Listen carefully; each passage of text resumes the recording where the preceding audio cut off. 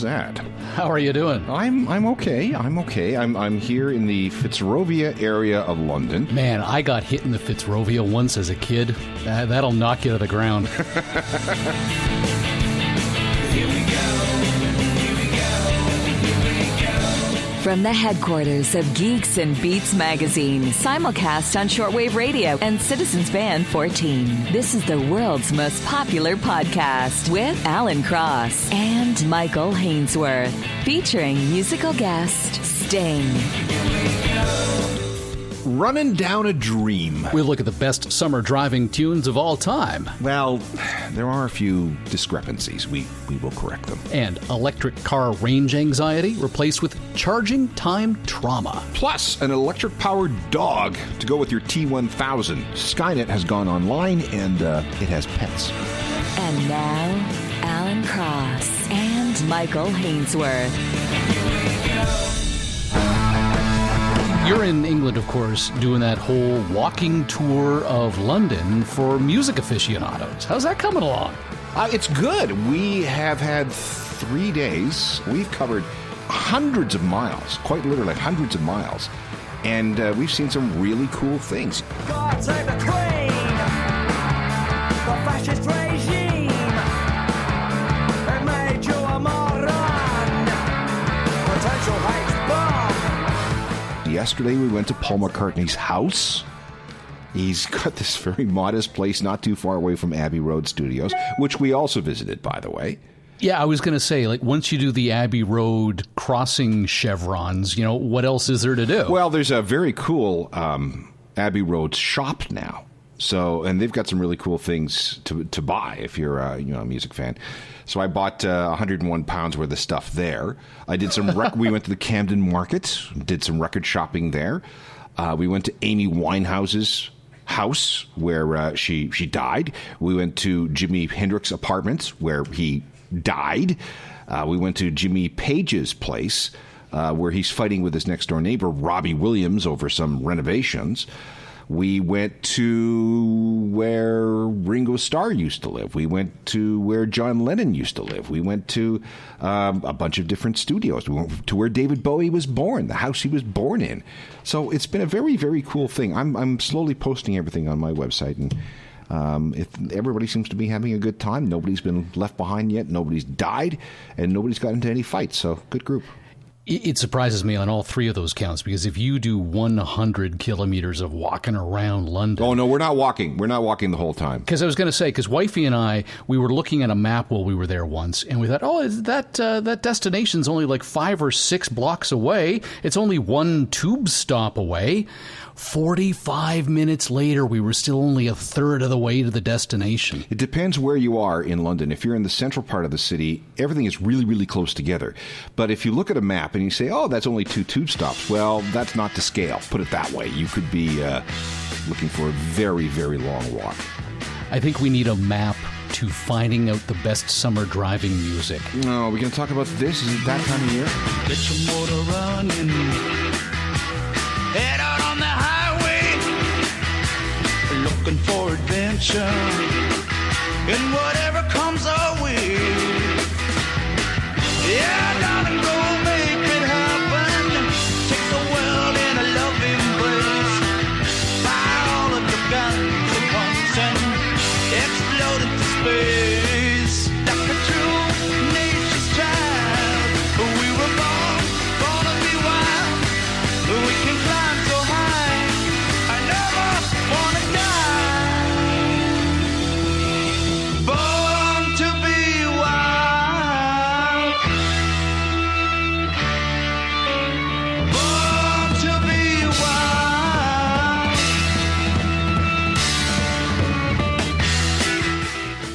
I was driving with the sunroof open for the first time in the season, and the music was cranked, and I thought, this is an excellent opportunity. But the team put together a Spotify playlist of more than 60 tracks. And I got to tell you, I think we need to define what a summer driving song really is, because I'm looking at a few of these and some of them just don't cut it for me. I saw the emails going back and forth and I thought, should I contribute to this? But no, let's let the staff do it and see what they came up with. And If I'm grading this, I'm giving it a C-. Well,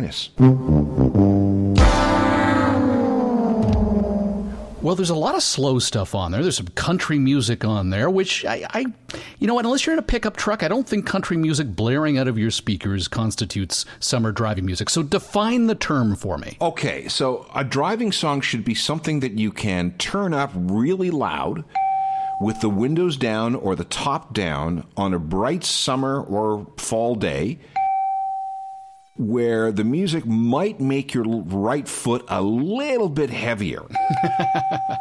The music has to go with the activity of driving. It can't be just a good song to listen to while you're driving. It has to somehow contribute to the sensory impact of being out on the open road on a nice day. So, how do you want to do this? I mean... Well, I put together, based upon the team's lists, the top 10 ones for me. Okay. You tell me if these jibe with your view on what makes your foot a little heavier. All right. Blister in the Sun by the Violent Femmes. Okay, I'd go with that, yes. When I'm out walking, I strut my stuff, and I'm so strung out. I'm high as a kite, I just might stop to check you out. Let me go on. In the sun, let me go on. Big hands, I know you're the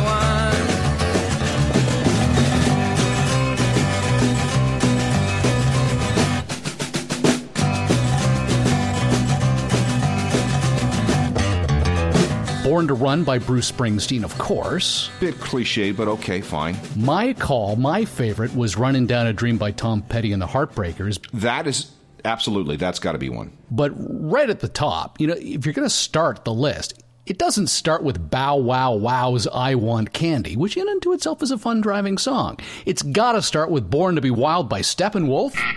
It's a bit, again, cliched. Oh, come on. I didn't end it with Life is a Highway by Tom Cochrane. That should be banned. I mean, God bless... Radar Love by Golden Earring. Banned. Hackneyed. Been done to death. Let's try. Okay, I'm going to pick out a few. I will go with Little Red Corvette by Prince. I'll go with that. It is a little slower, but when you pull up to a stoplight, I think one of the criteria for a summer driving song is that you don't feel self-conscious about the volume level at that light. You want to keep that pumped up, and I think Little Red Corvette qualifies. I think it does. I guess I should know by the way you parked your car sideways that it wouldn't last. You're the kind of person that believes in making out once, love them and leave them fast. I guess I must be dumb. She had a pocket full of horses, Trojan and some of them used. But it was Saturday night, I guess that makes it alright. You see, what have I got to lose? And honey, I say, Little Red Corvette, baby, your mind's too fast.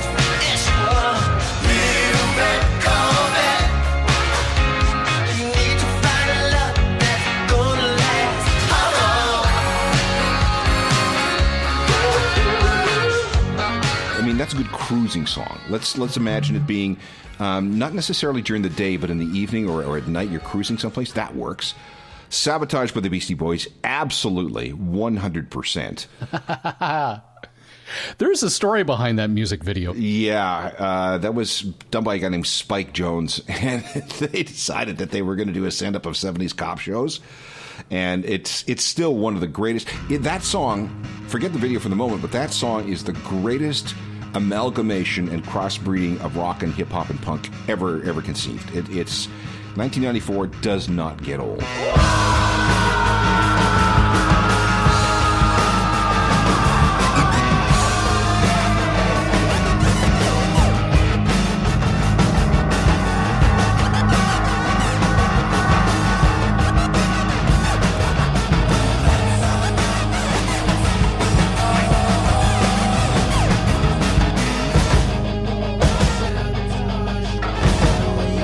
Sabotage, listen all of y'all, sabotage.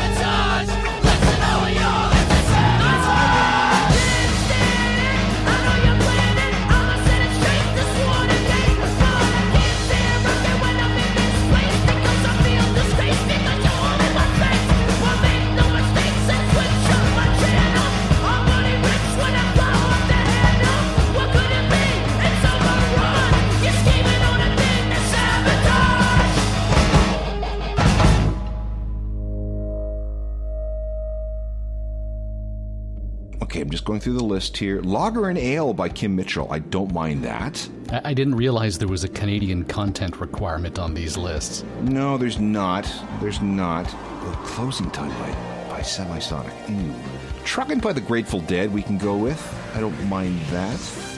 We have Wake Up from the Arcade Fire, but I would have Keep the Car Running. That's a little bit better. Who put Christopher Cross Ride Like the Wind in here? You know what? I got to go through the mailbox and find out who's responsible for that atrocity. Oh.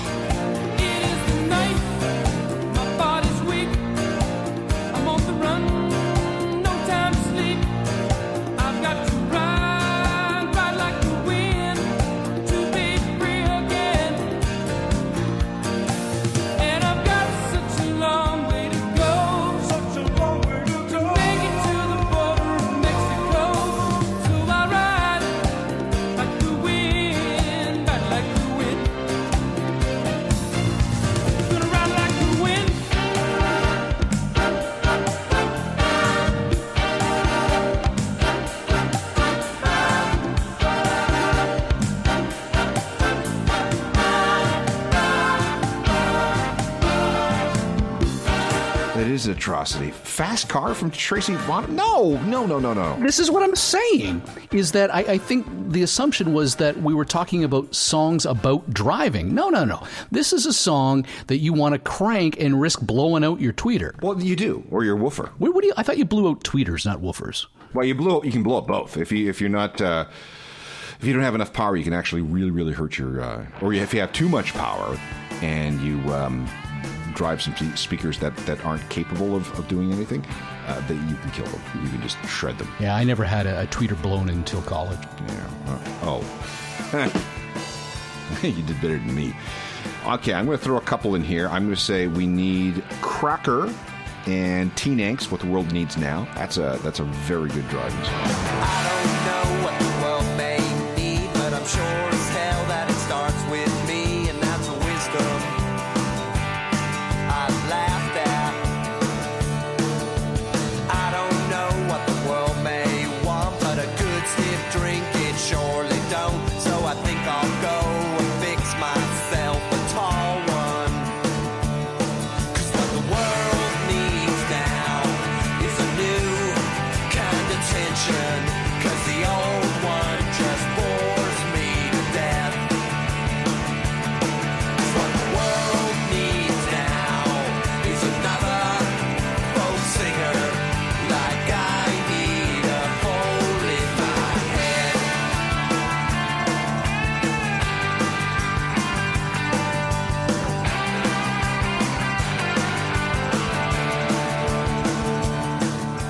Does a band release a driving song timed with the season, much like you might with any other season, like a Christmas album, of course, doesn't make any sense in July. You want that track to be played going into the big, almost the music equivalent to the movie blockbuster season. Yeah, see, now this is really difficult because people now, the music industry, tries to time everything so that a certain song it can be in contention for the song of the summer, whatever that nonsense means. So you have to have something released right about now, frankly, about mid-May, so that it can find some traction. And then by about the end of July, the early part of August, it's all anybody's listening to, and that's the song that somehow defines that particular summer. I don't know if anything is in contention for that just yet. I haven't really read too much about it because I think this whole thing is stupid. But if you... back at the day, I'm trying to think, when did Tom Petty release Full Moon Fever? One moment, please.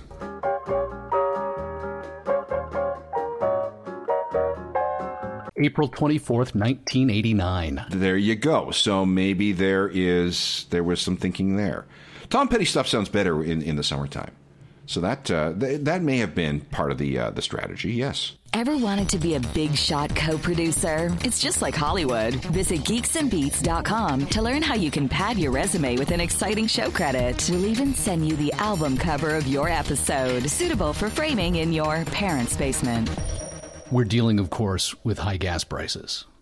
Yet again. And what are you driving now? I have a Jaguar F-Type 400 all-wheel drive. It absolutely guzzles gas. You're never going to go down the all-electric route? Oh, yeah, one day. But right now I still have too much battery anxiety. I mean, even with my cell phone, if it goes below 65%, I start to panic. This is a range anxiety issue with the vehicle. It is a range anxiety with me, really.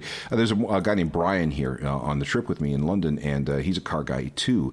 And he's really interested in having an all-electric car, like a really high-tech all-electric car. But he's same thing with the range anxiety. He doesn't want to be looking down at the console and seeing that he's got 18 kilometers before his battery goes flat, and then you're doomed. Why would you be so concerned about range anxiety, considering most of us don't drive sufficiently enough to run the battery to zero anyway? No, this is true, but I do take several trips a year, for example, from Toronto to Windsor, or Toronto to someplace way north of Barrie, or Toronto to Kingston, or Toronto to Cleveland, something like that. And the idea with an electric car is when and where and how long does it take to recharge when you're on the road? Now, Tesla does have these superchargers, but they're proprietary to Teslas. The other ones that you can use with the adapters can take, an hour or two or longer to charge your car.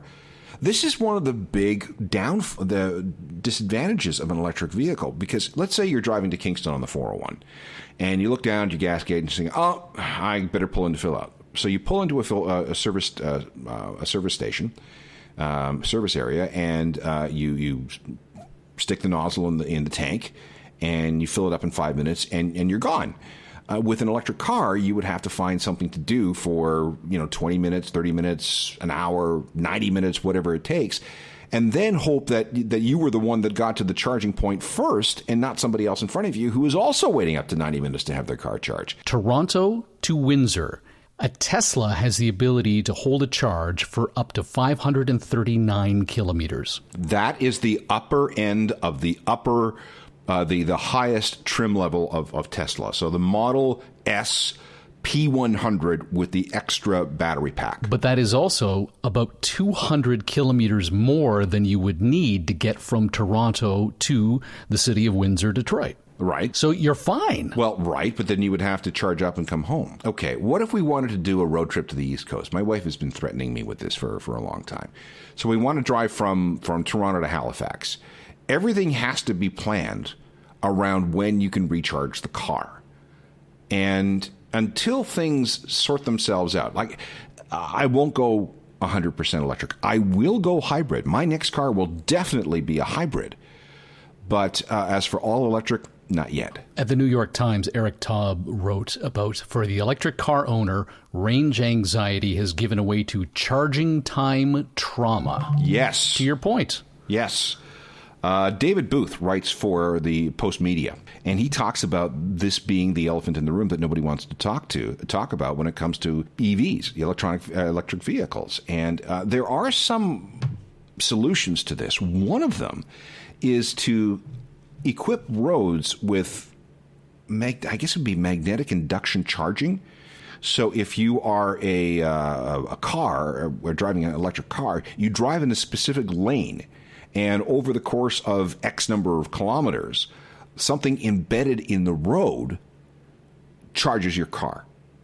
And at the same time, could charge your electric toothbrush. That's it. Yeah, so same kind of idea, using inductive charging. Yes. And there are two levels of charging that are typical. Level 1 standard AC outlet provides about 1 to 1.5 kilowatts of electricity, and it would take a level 1 charger 30 hours to fully charge a Ford Focus, which has a 115-mile range. Level 2 would be a professionally installed charger with a 240-volt AC outlet, like your stove would use, and delivers as many as 9 kilowatts.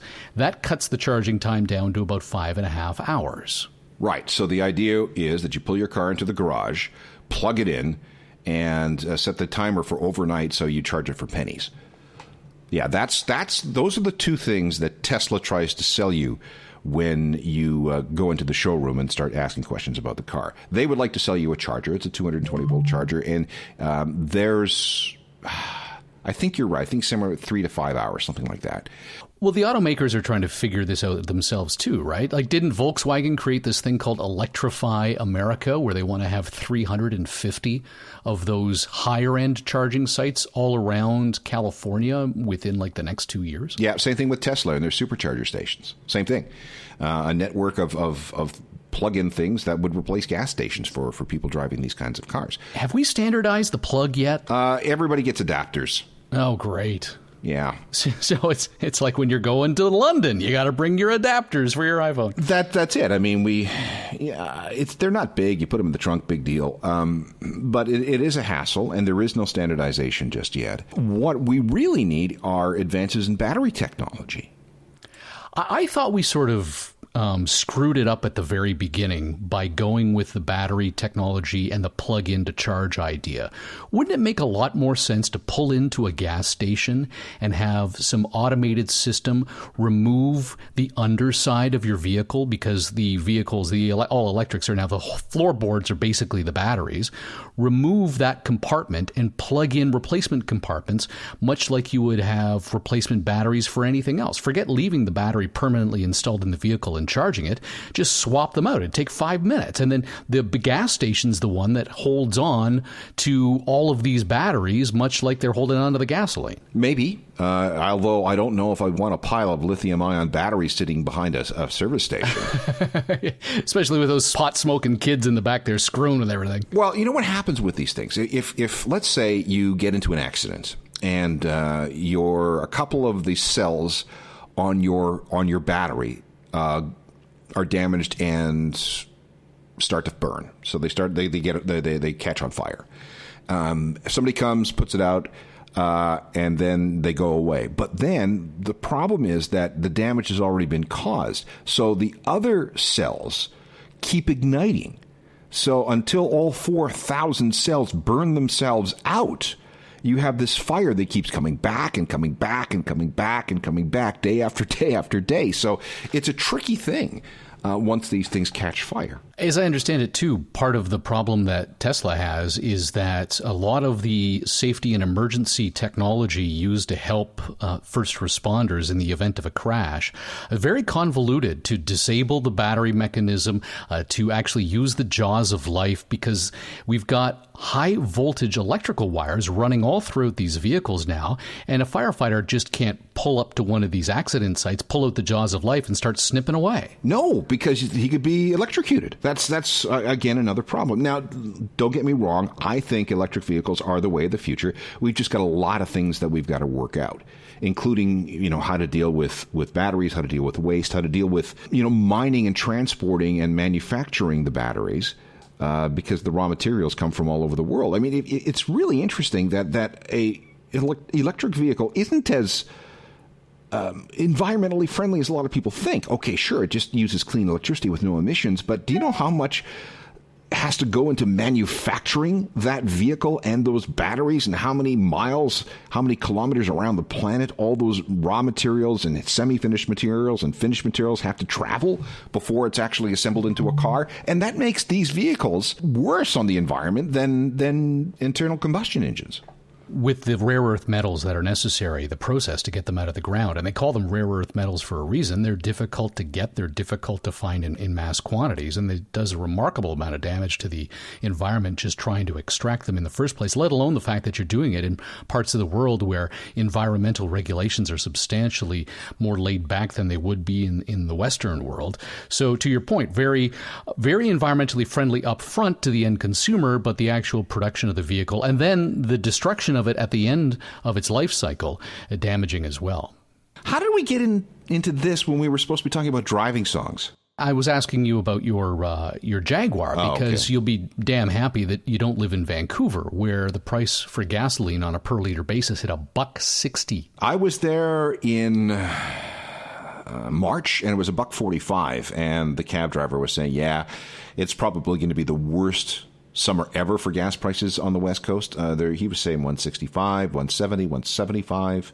Yeah, they're figuring that prices will hit the highest level since 2014. It's stay on average about $1.38 per liter. And everybody always asks, why do gasoline prices go up in the summer? Well, because first of all, there's a lot of demand because it's the peak driving season. And secondly, in the spring, the refineries have to switch over from winter gas to summer gas, and that creates a temporary shortage. Do you know why they switch from winter gasoline to summer gas and they change the chemical composition of the liquid? So it doesn't explode. What? In the giant tanks underneath a gas station, that's, of course, where the fuel is. And it gets hotter in the summer, and those fuel tanks get hotter in the summer. And so they have to change the chemical composition of gasoline so that large volumes of it don't explode in the heat. I didn't know that. Yeah. Okay. So to your point, they have something they call the shoulder season, where they have to take these refineries offline, retool them to get ready for the summer driving season. So when they do that, you've got a build up of the raw material and a draw down of the refined product, which increases the price of it because low supply, high demand increases the price, as we know from Economics 101.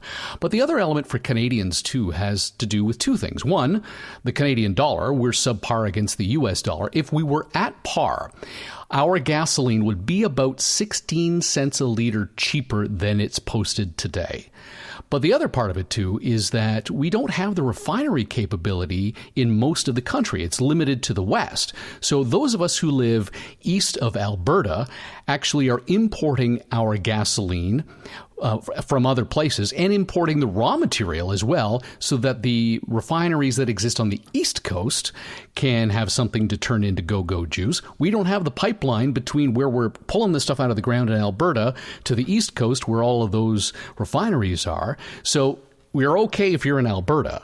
Not so much in Vancouver because you've got the mountains and no pipelines. Yeah. Exactly. The pipelines are already at capacity. So Canada has a pipeline problem. So we're buying our product from Venezuela and from the United States and elsewhere in the world that can get it to the East Coast and into provinces like Quebec and Ontario. Okay, hang on here. So the Canadian dollar, as I'm looking at it right now, is 77.7 cents U.S. Sure. What is the price of a barrel of crude right now? It's about $72. Okay, so why is the Canadian dollar not going up in concert with the price of a barrel of oil? That's always been the case in the past. If you remember back in the 2000s when we were actually above par with the U.S. dollar, and that was because we had really expensive gas. What was it, $150 a barrel? We're back to your pipeline problem, which is the world does not buy our oil, and if they buy our oil, they have to buy our dollar to buy it first, which pushes up the value of the Canadian dollar. But we are already basically at capacity. We cannot sell the world more than we're already selling it, so the world is already leveled off with what it is that they've got. And it's also just that much more expensive broadly to buy Canadian oil because you have to ship it by rail, which adds costs associated with it. The pipelines are already at capacity as well. And our oil is what they call sour crude. It's not light sweet crude as they have in Saudi Arabia. Light sweet crude is much easier for a refinery to turn into gasoline than the sour stuff. All right. Well, here I am in the UK, and one Canadian dollar, well, just have a look. Pound is $1.74 to the Canadian dollar. I'm just doubling it. Whatever, if I see fish and chips in the shop and it's £9.50, I'm just thinking, okay, I'm paying $20. Yeah, that's a good rule of thumb when it comes to the pound. It's really, and London is a stupidly expensive city. I had a 200 milliliter bottle of Coke for £2.50. Oh, jeez. London, Bangkok, New York, Cincinnati. From the worldwide headquarters of Geeks and Beats magazine, this is a G&B News Update. Amber Healy reports the Federal Communications Commission in the U.S. is just about to roll back net neutrality regulations. Looks like they got the green light for the June 11th move. But she says that date should be read with some skepticism. Okay, why? Well, because nothing ever happens on time in Washington. Well, that's true, yeah. But the regulations would allow internet service providers, she writes, to charge streaming companies in order to ensure they've got unfettered access to the service, of course. Basically protection money. A group of about 24 state attorneys general filed a lawsuit to prevent the rollbacks from taking effect, and it was led by the now former Attorney General for the state of New York. Yes, Eric Schneiderman, accused of assaulting at least 4 women. And we understand what the problem is there. Yeah, that kind of buggered things up, didn't it? Not only was this man a huge... I don't want to call him an enemy of Donald Trump because that's a Donald Trump line. That's his phrase. But he has definitely had been a huge opponent to a lot of the policies of Donald Trump. So not just from a political perspective, but also from a music perspective, because he was, as Amber points out, a leader in the efforts against ticket bots. Yes, he was. That's very true. So the question becomes, what comes of the good fight when one of your best fighters turns out to not be a good man? Yeah.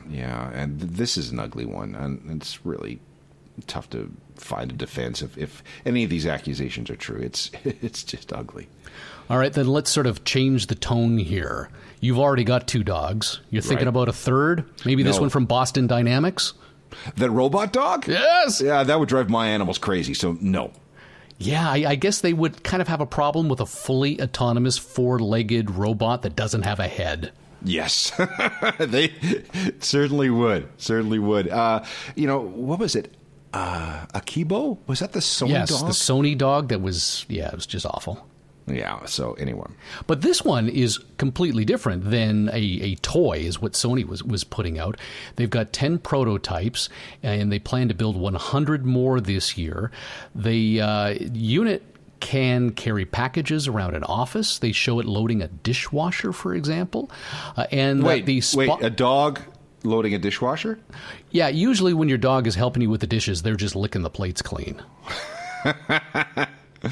Okay. But the Boston Dynamics Spot Mini navigates its way around and can go on a jog with you, just like your regular dog can.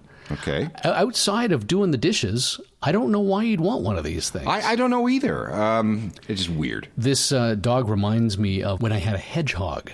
You had a hedgehog? I had a hedgehog named Iggy, as in Iggy Pop. That's fantastic. Here in England, hedgehogs are big business. Yes, but I'm not talking about the regular British hedgehogs. These are pygmy hedgehogs that sit in the palm of your hand. Okay. First of all, the only reason why I have this was because I'm deathly allergic to everything else, and my girlfriend at the time wanted a pet, so she suggested it. We got it. Worst pet ever. Why? Well, first of all, if you have the thing sitting in the palm of your hand and it hears a noise or it gets spooked in any way, shape, or form, it goes from being this cute little thing in the palm of your hand to being a spiky hand grenade that goes off in your hand. But that's not the worst of it. The major form of protection that a hedgehog has is, what would you say? I would say it's spiky little thingies. Right. But it's not like a porcupine where when you get pricked by one of its little spiky thingies, it comes off and sticks in your hand, or in many cases the dog's snout that when chasing it. The quills don't come off. What they do is they eat their food and then they vomit their food onto their backs. Oh. And the bacteria builds up such that when you get pricked by one of their quills, it gets infected. Oh. How's that for a slow burn, long game strategy? Well, I'll give them, they're patient animals, I guess. But if you put one down on the ground, it will do a course around the room. It will follow the perimeter of the room so that it understands what the dimensions are of wherever it is, because it's too scared to be stuck out in the middle, because that's, where hawks sweep down and scoop it up. Right. And that's what this dog from Boston Dynamics is reminding me of, because we're looking at its obstacle avoidance data, and what it basically does is it scans the room, figures out the dimensions of it before it walks around it. Okay, so it's like my Roomba. Exactly. Okay. We got a new co-producer on this week's show. Uh-huh. It's actually an old co-producer. Kevin Waghorn had messaged me to say, hey, by the way, I was a co-producer on like 5 episodes. I don't remember getting a shout-out. Oh. So I went back through, and 2 things happened. One, we did give him 2 shout-outs of the 5 for his $25 an episode. Okay. But the nature of Patreon is that if you support the show on episode 1, by episode 2 or 3, you sort of drop off the top fold of the newspaper sort of thing, where I don't see you anymore. It's like a Twitter feed. If you're not there at the moment you look at it, well, you get pushed down. Right. So, Kevin, we apologize. Kevin's been a big-time supporter of the show, as has Michael Rosario, who also put $25 down to support the big show, and he did not set a lifetime limit. So we're going to ding his credit card until Kingdom Come, or he sets a limit. Interns Thomas Foster put $5 a month down with a $256 limit. Rob Rimmer, $5 down with a $241 limit. Don Woodall, $230 limit for his $5 an episode. So we want to say thank you to those guys. And we're still waiting for a proper pronunciation on Craig Schlegelmilch's $3 an episode contribution. Okay, hang on. Let me just have a look. I may just be pronouncing it correctly, and he feels no need to fix it. Looking at it here. Schlegelmilch. I would. Your wife's German. She should be able to help you with that. Schlegelmilch. Schlegelmilch. Milk. Yeah. Craig, help us out here. And you can help us out as well. We'd really appreciate it. It keeps the show on the air. The money that we get from the big program gets plowed right back into it. You go to geeksandbeats.com, click the support the show link. You can support us via Patreon, where you can set a limit per episode, or you can just send us a flat dollar fee sort of thing like they do via our PayPal account as well. Can we talk about Rob Eschling? Who? Rob here, who was promised $3 an episode, but he's got a $2 limit. Wait a minute. How does that work? I don't know. I was in the Sahara Desert once. Just follow me on this. And we were with a camel caravan in southern Tunisia, outside the city of Duz. And they took us out into the Sahara Desert to where we couldn't see anything. It was just sky and sand. And I'm thinking, you know what? This is a bit weird. I would really like something to drink right about now because it's hot. So out of nowhere, all these Bedouins come roaring toward us on horseback, and they've got, the full get-up and the swords and all the rest of it. And then a guy jumps off his horse and runs toward me. I think, that's it. I'm dead. I'm either going to be taken hostage or he's going to just, chop my head off. And he opens up his bag and he reaches in and says, Coke. I could buy one Coke for $2 or two Cokes for $5. Ah, cheaper than London. Yeah, that's true. Catch all new episodes of Geeks and Beats Wednesdays on iTunes. And watch for Geeks and Beats magazine on a newsstand near you. To be part of next week's show, call area code 323-319-NERD. Follow the stories on Twitter or Facebook. And get your dose of Geeks and Beats anytime at geeksandbeats.com. The Geeks and Beats podcast would like to thank the National Science Foundation.